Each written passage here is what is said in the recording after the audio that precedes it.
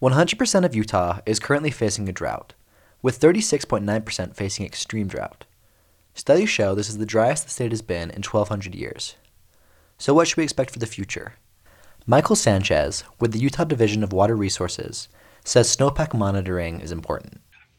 95% of our water comes from our snowpack, so we're really looking to the snowpack as kind of an indicator of how much water we will actually get. Our snowpack didn't get to normal amounts as we wanted them to. We peaked at about 12 inches this year, where we wanted to get up to 16. Utah needs an above-average snow year to get us back on track, especially after below-average snowfall the past few seasons. This isn't what we're getting, but fortunately, our soil moisture has improved this year.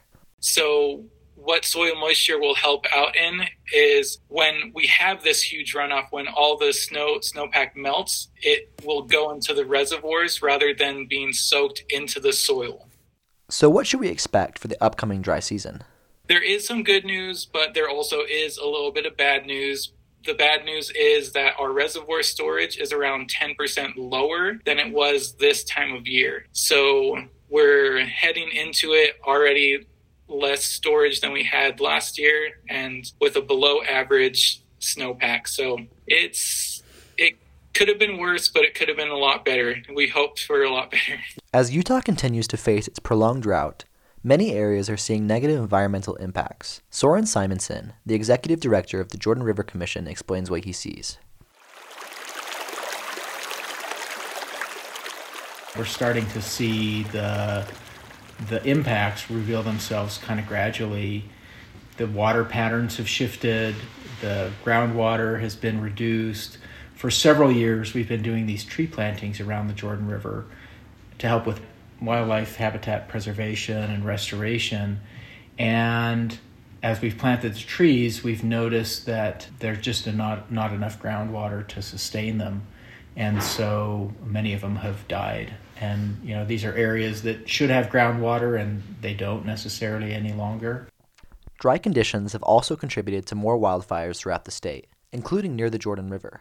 Typically, we see wildfires happening in the mountains, but more and more we're seeing wildfires beginning to happen more frequently around the Jordan River. A big problem with water is water management and where it's going.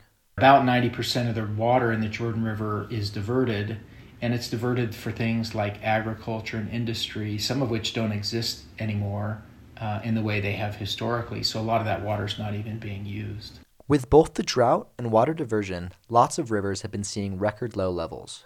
I've never seen the river as low in the springtime as what we're seeing right now.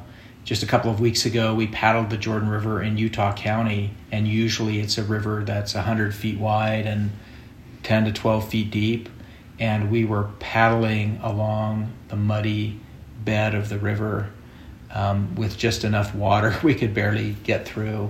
It was just alarming to see how little water there is right now.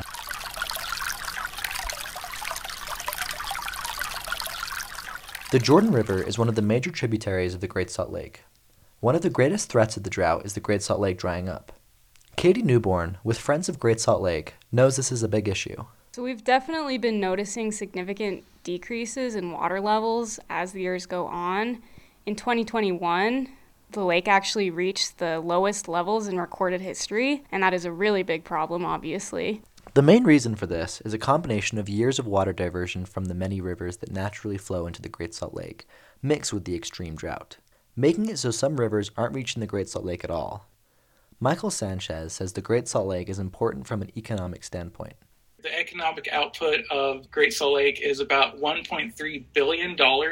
And mining companies also extract around 2 million tons of minerals per year from the Great Salt Lake. Along with being important economically for the state, the Great Salt Lake is an extremely important stop for migrating birds.